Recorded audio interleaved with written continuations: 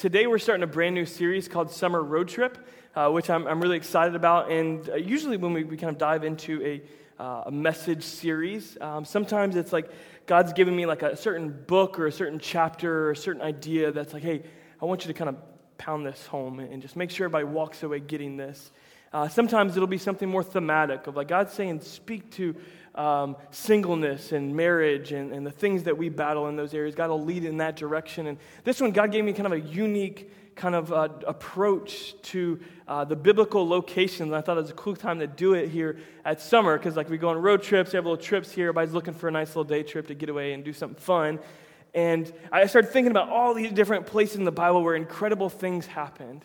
Like all these incredible moments, like at a riverbed where God parted the waters, or on a mountain where they got the Ten Commandments, or all these biblical cities of the New Testament. And there's all these different locations where these incredible things happen. There was a pool, like where someone was healed when they jumped into the pool, if you will. And so it's kind of this summer theme of just going to see different things. But my prayer is that as we go through this journey of these different locations, God would be speaking things that are very unique in our lives, and that this summer of 2015, would be a summer of significance in our life. A summer that God does something on the inside that really does begin to happen on the outside. That song's very much true, I believe, for the things that God's stirring for this season in our church. And so just allow God to speak into your life, and know that He wants to use you in a new way in this season. And so we're going to be going to Genesis chapter 12 here in just a moment. Some of you that have parents, your parents have young children, or any of you that have been there before, you'll know what I'm talking about when I say this.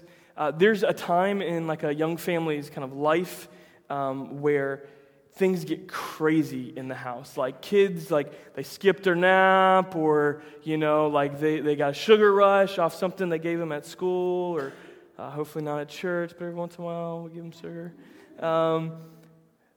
Things just start getting crazy, and or it's been raining and kids just need to get out of the house. Anybody know what I'm talking about? Some of you that have been around this. There's just those times, and for us, I just kind of look at Tara and I'm like, we need to go somewhere. Like we are leaving. I don't know where we're going, but we are leaving. Get the kids dressed, and as fast as we can, we put on shoes, and they probably look like a mess going out, and we probably look like a mess going out. But we're like, get in the car, we're leaving, and we have no idea where we're going, but we are leaving that house right then because we can't handle it anymore there, and we hop in the car and we back out, and we have this kind of weird thing, and it doesn't take very long to get to the end of our driveway. But in that time, we ask each other 5 times, where are we going, where are we going, where are we going? Because by the time we get to the end of the driveway, we want an answer because I got to turn left or right, and so we ask it 4 or 5 times back and forth, where are we going, where are we going, where are we going? Nobody has answers, nobody wants to make a decision. But then we get to the end of the driveway, and I hate this moment. I hate it when we get to the end of the driveway because we don't have a decision made. We don't know where we're going. We don't know what we're doing. We just know we got to leave there. And we get to this place, and now it's like we got to turn left or we got to turn right. Anybody know what I'm talking about? Speaking to life a little bit. There's a time where we get there. I don't know where I'm going, but we can't stay there. And I get there, and it's a turn left or right. I think that's where a lot of us are at in our personal lives. I really do. I think we don't know where we're going. We don't know how to get there. I just know we can't stay here. And I think that's the place where we're at as a church. God called us here, and He's been doing good things inside of our church. And I'm proud of what God's doing. I'm excited about it. You guys don't get to hear as many stories as I do, but that's why we try to do things like storytellers on occasion. Just get those stories in front of you. And if you're in the group life of what we started the other night, Summer Nights, you'll just enjoy that so much because you get to hear what God's doing in people in their life, seeing it kind of twisted out. And sometimes we don't get that opportunity here on Sundays. And I think that's what God's doing in our church. Is I don't know where we're going. I don't have all the answers about the next 20 years, but I know that we can't stay where we're at. And so I want to talk to you this morning about leaving the familiar for the promise. Leaving the familiar for the promise. So we're going to go to Genesis chapter 12. And man, I'm just going to tell you, this text is close to my heart, and I'll share more why here in just a few minutes. We're going to come back and kind of walk our way through the text, Genesis chapter 12. Again, if you use the Bible app, YouVersion, that we're on there for the live event, so you can find it there, and there's kind of notes to get you started throughout, and then you can take additional notes. Chapter 12, verse 1. We're going to read all the way through it, and we'll come back and digest one at a time. The Lord had said to Abram, leave your country, your people, and your father's household, and go to the land I will show you. I will make you into a great nation, and I will bless you. I will make your name great, and you will be a blessing. I will bless those who bless you, and whoever curses you, I will curse. And all peoples on earth will be blessed through you. So Abram left, as the Lord had told him, and Lot went with him. Abram was 75 years old when he set out from Haran. He took his wife Sarai, his nephew Lot, all the possessions they had accumulated, and the people they had acquired there in Haran. And they set out for the land of Canaan, and they arrived there. Abram traveled through the land as far as the side of the great tree of Moreh at Shechem. At the time, the Canaanites were in the land. The Lord appeared to Abram and said, "To your offspring I will give this land." So he built an altar there to the Lord, who had appeared to him. From there he went on toward the hills, east of Bethel, and pitched his tent. With Bethel on the west and Ai on the east, there he built an altar to the Lord, and he called on the name of the Lord. Then Abram set out and continued toward the Negev. Let's go back to verse 1. We talk about leaving the familiar for the promise. And some of that stuff, I think many times when you hear the word promise, you're like, what does that mean? I don't know that I've ever gotten a promise from the Lord. But there are promises that have been given to us throughout the Scripture about God's involvement in our life. And so it's important that we dig into the Scripture and know the promises of God. And we're going to look at one of those, leaving that for the promise, the things that God set before us, the life that He's called us to, the dreams, the visions that He's placed in our heart, even that we don't have quite recollection of. And I think that's also as a group. So starting with verse 1, the Lord had said to Abram, "Go from your country, your people, and your father's household to the land I will show you." It was about 5.5 years ago that this scripture started coming around in my brain. No one preached a message on it, but God just kind of dropped it in and heard it. And I'm like, oh, that's a great scripture. Really encouraging, God. Like, cool. But it wasn't like that. It was actually much deeper. And God began to repeat that to me over and over and over again. In fact, He wouldn't tell me anything else except for that right there. The Lord said, "Go from your country." And the more that God kept repeating that, the more and more completely terrified I got. Because God, that sounds scary. That's sitting at the end of the driveway. I don't know where I'm going, but I can't stay here. We were on full-time staff in ministry, and God was pounding this text. And like we had been kind of toiling away and hadn't seen much fruit for a couple of years. And then kind of year 3, 4, 5, man, we started seeing some incredible fruit in the ministry. And God was blessing. It's like, God, now you're telling me this? Like, what's up with that? Now that things are going awesome, like, why are you repeating this? And it was over and over and over again that I had a very real understanding that He was telling me I was going to have to follow what Abraham did here in my own life to fulfill the call He had on my life. At that time, I didn't know what it was. There was a few different directions I thought God might be using in my life, some passions, some different, skills I feel like God might be leading me to. But after, a couple more years talking to our pastor for about a year, we kind of figured out like it's God's calling us to plant a church, and so we moved here. So I've lived that word "go," and I've lived the time where I was focused on the country, I was focused on the people, and I was focused on my father's household, having to leave those things. And I think so many times we're really focused on all these other things when God's telling us to just obey. We get focused and we look for answers and start painting a picture of this land He's going to show us. We're so worried about the land that He's going to show us, but it becomes this analysis, and we kind of set ourselves up for failure because of this picture we have in our mind. So I really think the first thing when leaving the familiar to the promise is you just got to focus on the go. Just focus on the go. Don't focus on all the rest of it. When God says go, when He tells you to do something, like, what are you waiting on? Like, I get really frustrated with my son when I have to tell him to do something like 20 times. Anybody know what I'm talking about? You hate to have to do that. And like, I wonder how many times God's frustrated with us. And then we come back like, God, you never speak to me. He's like, no, I actually spoke to you on a regular basis. I've been telling you to do that for like a year, and you still haven't done that. So don't complain that you're not getting new instructions when you haven't obeyed the last ones. I don't even know if I can trust you with any more instructions, but we don't want that. We don't, as people of faith, we don't want to have to use it, right? We don't want to actually have to do something that requires faith. Like, how crazy is that we'd have to do that? Focus on the go. As children of God, as sons and daughters of God, our responsibility and our faithfulness is to respond to the go, So just focus on the go. Don't get overwhelmed by the great promise. Don't try to paint the whole picture. It's just getting started. And it's going to start. Every stroke is going to be hitting as you take a step of obedience. It's not going to happen. You're not going to present a portrait of what you imagined it was going to be to God. Like, hey, this will happen. When you get this painting finished, God, I'll step out and we'll walk into it. No, it's every step of obedience along the way. And obedience isn't optional for us as children of God. So leaving the familiar to the promise, focus on the go. Just focus on the obedience. Don't get caught up in the rest of it yet. That's going to come. And God gives us a promise here in verse 2 and 3. Not me, God saying this, I will make you into a great nation, and I will bless you. I will make your name great, and you will be a blessing. I will bless those who curse you, or I will bless those who bless you, and whoever curses you, I will curse, and all the peoples on earth will be blessed through you. This is a promise, and I think kind of the second thing when leaving the familiar for the promise, I think we got to understand the promise. We're so worried about figuring out kind of the end result and kind of manipulating things and how we want them to go that we kind of don't focus on the go and take the step. But we also don't really understand the essence of the promise. And I think if we were to just break down the promise to Abraham and kind of apply it in our lives, I think it would share a bunch of things. One, that God wants to refine us. It's not you going to make you into a great nation. You'll make yourself into a great nation. I mean, we have this American pride of self-made men and women just making it. God's going to do it. God's going to refine us. Over the past 2 years as a church, since we launched, I'll tell you, let me just move it away from the church for a second. And me personally, as every step I go, every season of our church, God is refining me as your pastor. He is.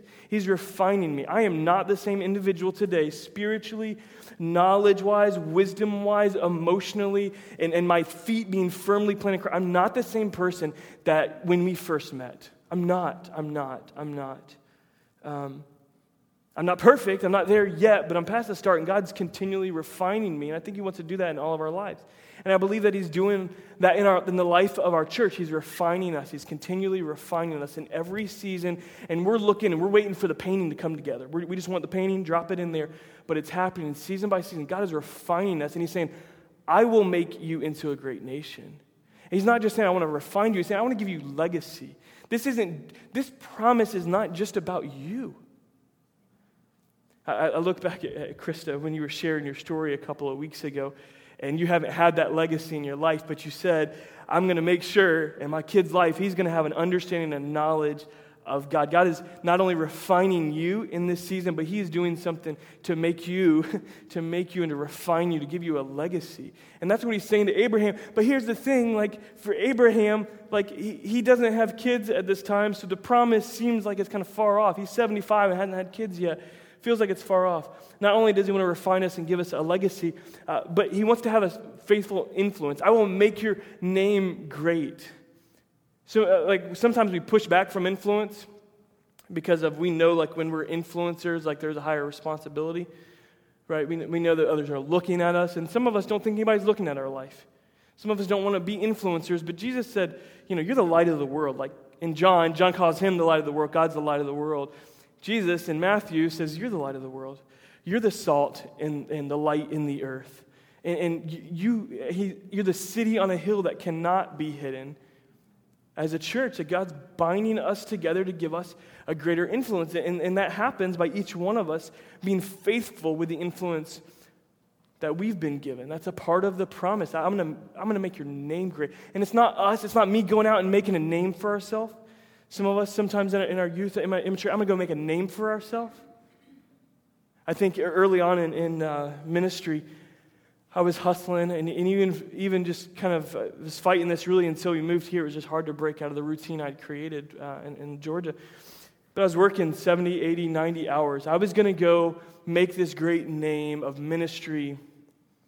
It was all about God, but there's if I really started digging it out the layers, and I said that, it was all about God. I was super humble on the outside, but down on the inside, if I was really honest with myself, what are you in this for?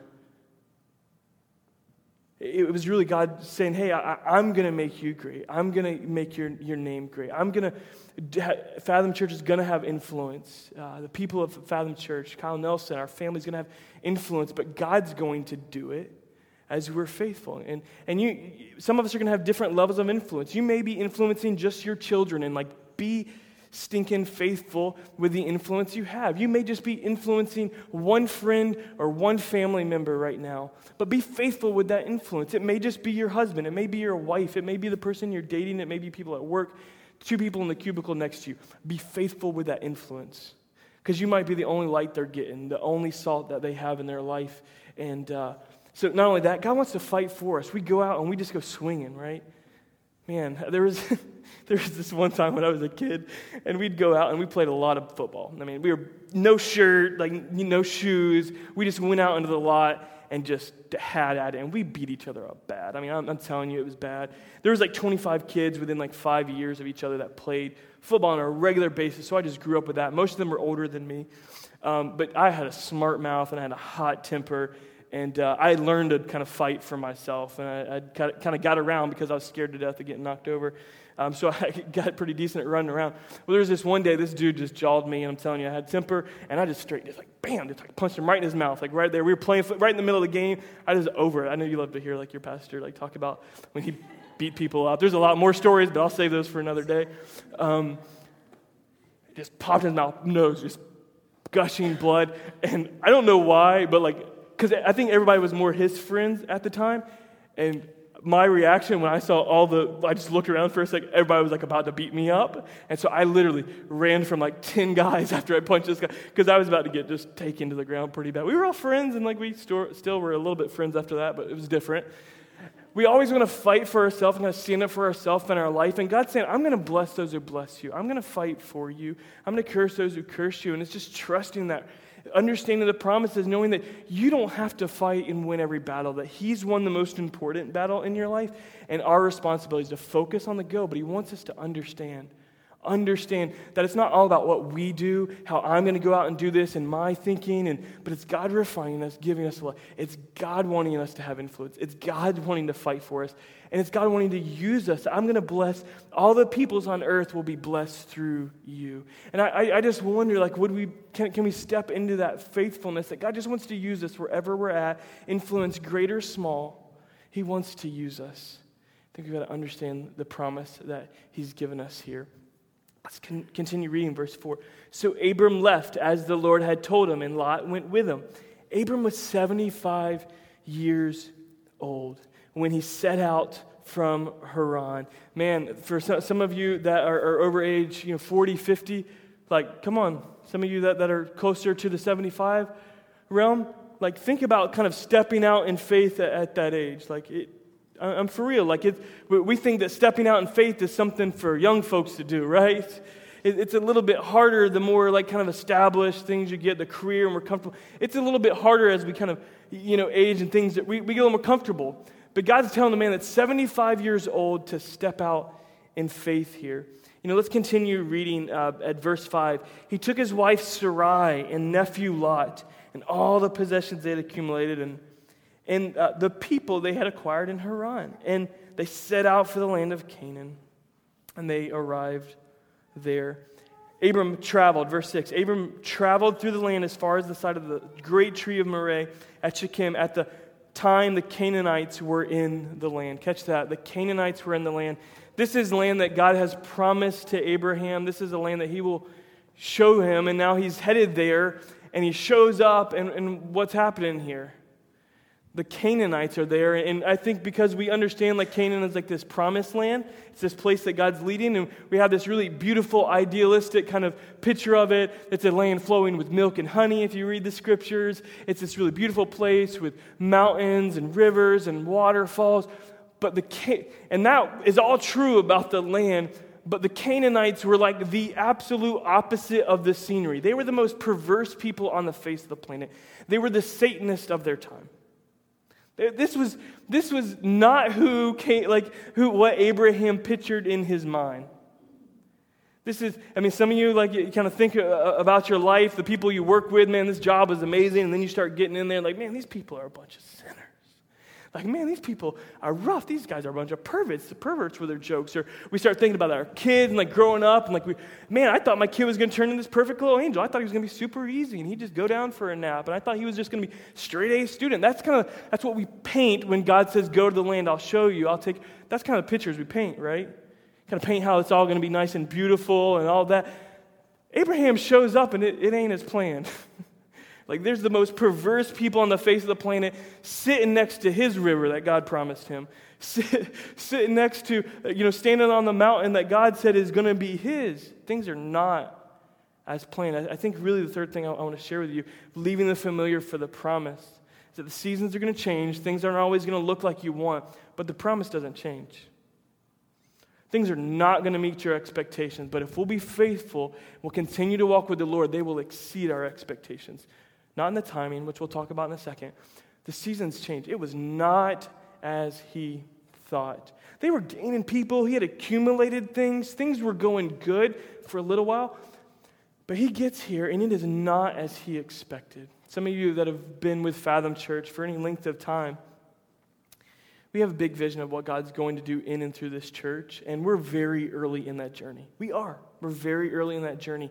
And many times we can be kind of thrown around back and forth by seasons because we see people adding, right? We see people adding to the church. We see growth happening, right? So that happens here in this verse, but you know what happens in the next chapter? Well, at the end of this chapter, Abraham kind of walks unfaithfully for a minute. And then in the next chapter, Lot leaves him. They part ways. So people come, people go. Things aren't always as you expect, but our job is faithfulness. And the seasons change, but the promise doesn't. God wants us to wrap our brains around that. Abram went. Things were not as he expected, but we've got to be faithful in the promise. The promise doesn't change. Let's continue on. Verse 7. The Lord appeared to Abram and said, "To your offspring I will give this land." So he built an altar there to the Lord who had appeared to him. Okay, did you guys catch that? To your offspring I'll give this land. Not only are things not as expected, like where there's people taking over his promise and just the most perverted people there that he ever thought. Not only that, but God drops a bomb on him when he gets there. He's like, yeah, bro, this ain't all about you. I will give this land to who? Your offspring. And I think if we're really honest with ourselves, the promise is always about us, right? Come on, be real. When we see that promise, we start painting it out for ourselves. And God's doing a little reality check with Abraham and his walk with God and his faithfulness and his steps. This promise, bro, you've got it all about you. But I will give you legacy. I will use you, and people will be blessed. So there is a you involved in it, but it's so much more than that. I will give this land to your offspring. Abraham had a reality check that things aren't going to happen in his timing. They're going to happen in God's timing.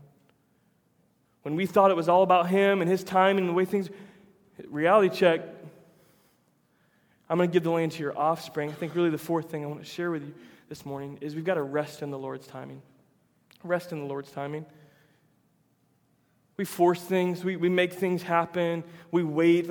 We're all over the time, space continuum when it comes to being faithful with God. But just focus on the go and just walk when he tells you to walk. If he tells you to go, but he tells you to wait a year, okay, do that. Do that.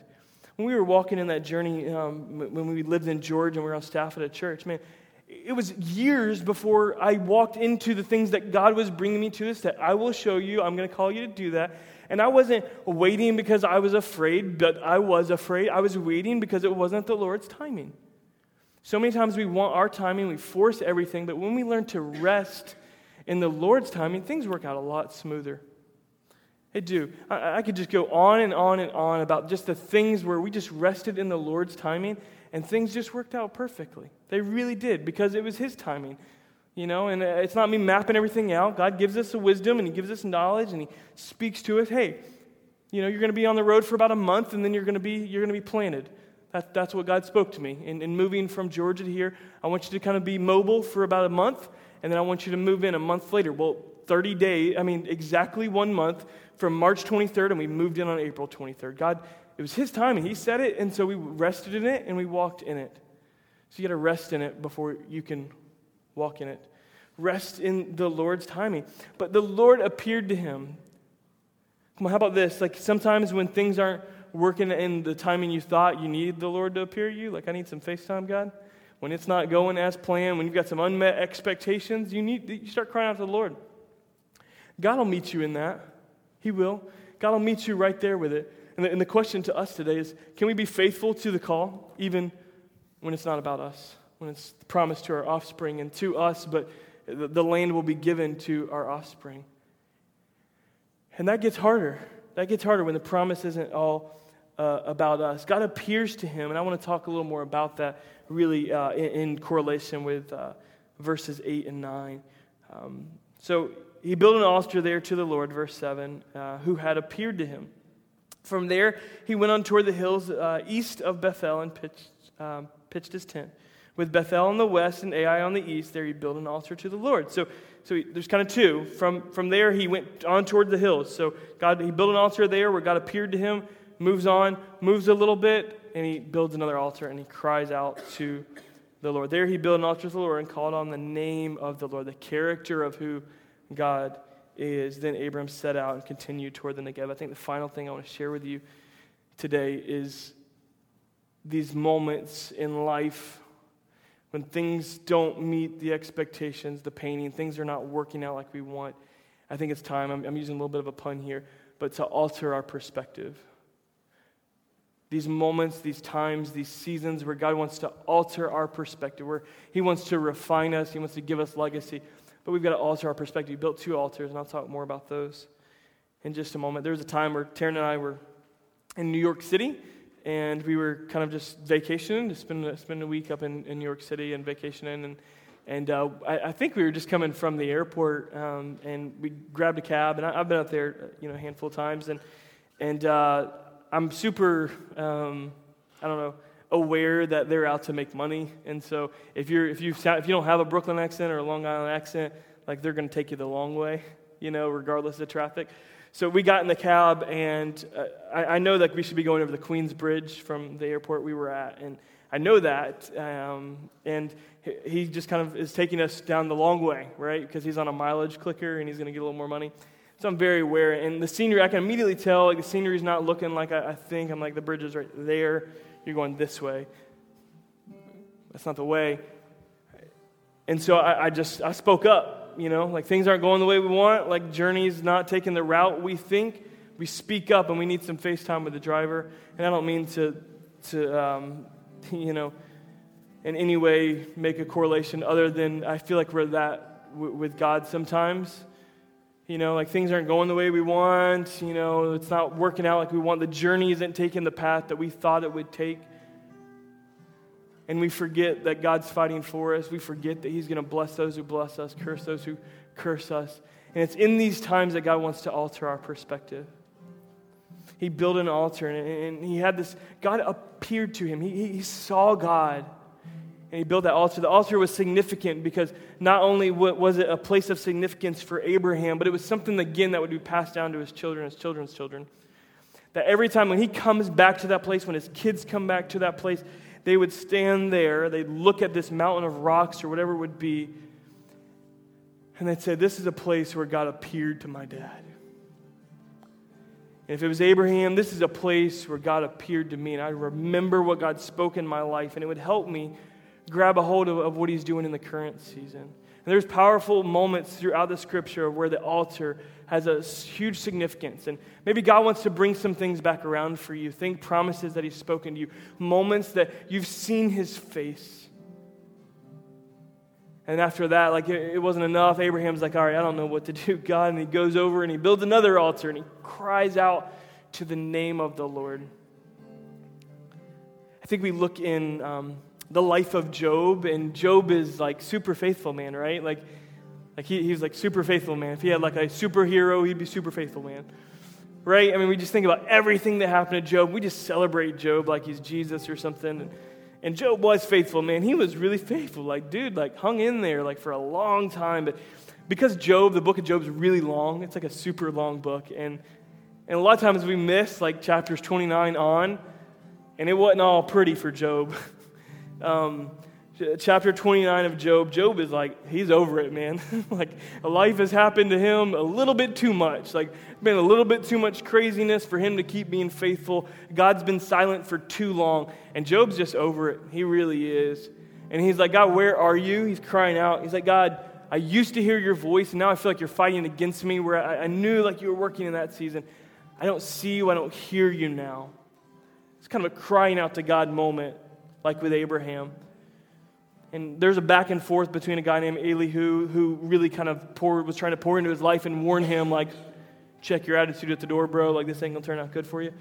And for like 6 or 7 chapters. And we get to chapter 38, Job chapter 38. And God's heard this kind of whole thing going on. And God responds to Job. The guy was faithful for so long. And all of a sudden, like, he's breaking. Like, anybody been there? Breaking moment? Been hanging in there, Lord, but I'm about over it. I'm just going to cry out. Job 38. Then the Lord spoke to Job out of the storm. He said, who is this that obscures my plans with words without knowledge? Mic drop. Like, you can walk away there, but it gets even worse. Brace yourself like a man. I will question you, and you shall answer me. Like, whew, like I've heard some moments where like my dad was like, son, you better recognize who you're speaking to. I've had some moments in that. Anybody had like a mama or papa like said, straighten up. Brace yourself like a man. You know something bad's about to come when the middle name comes in. Kyle Michael, you better, something's coming. Where were you when I laid the earth's foundation? Tell me if you understand. Who marked off its dimensions? Surely you know. Who stretched a measuring line across it? On what were its footings set, or who laid its cornerstone?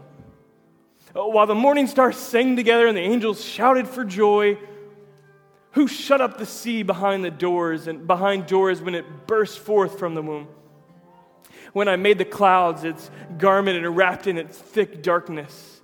When I fixed limits for it and set its doors and bars in place. When I said, this far you may come and no farther.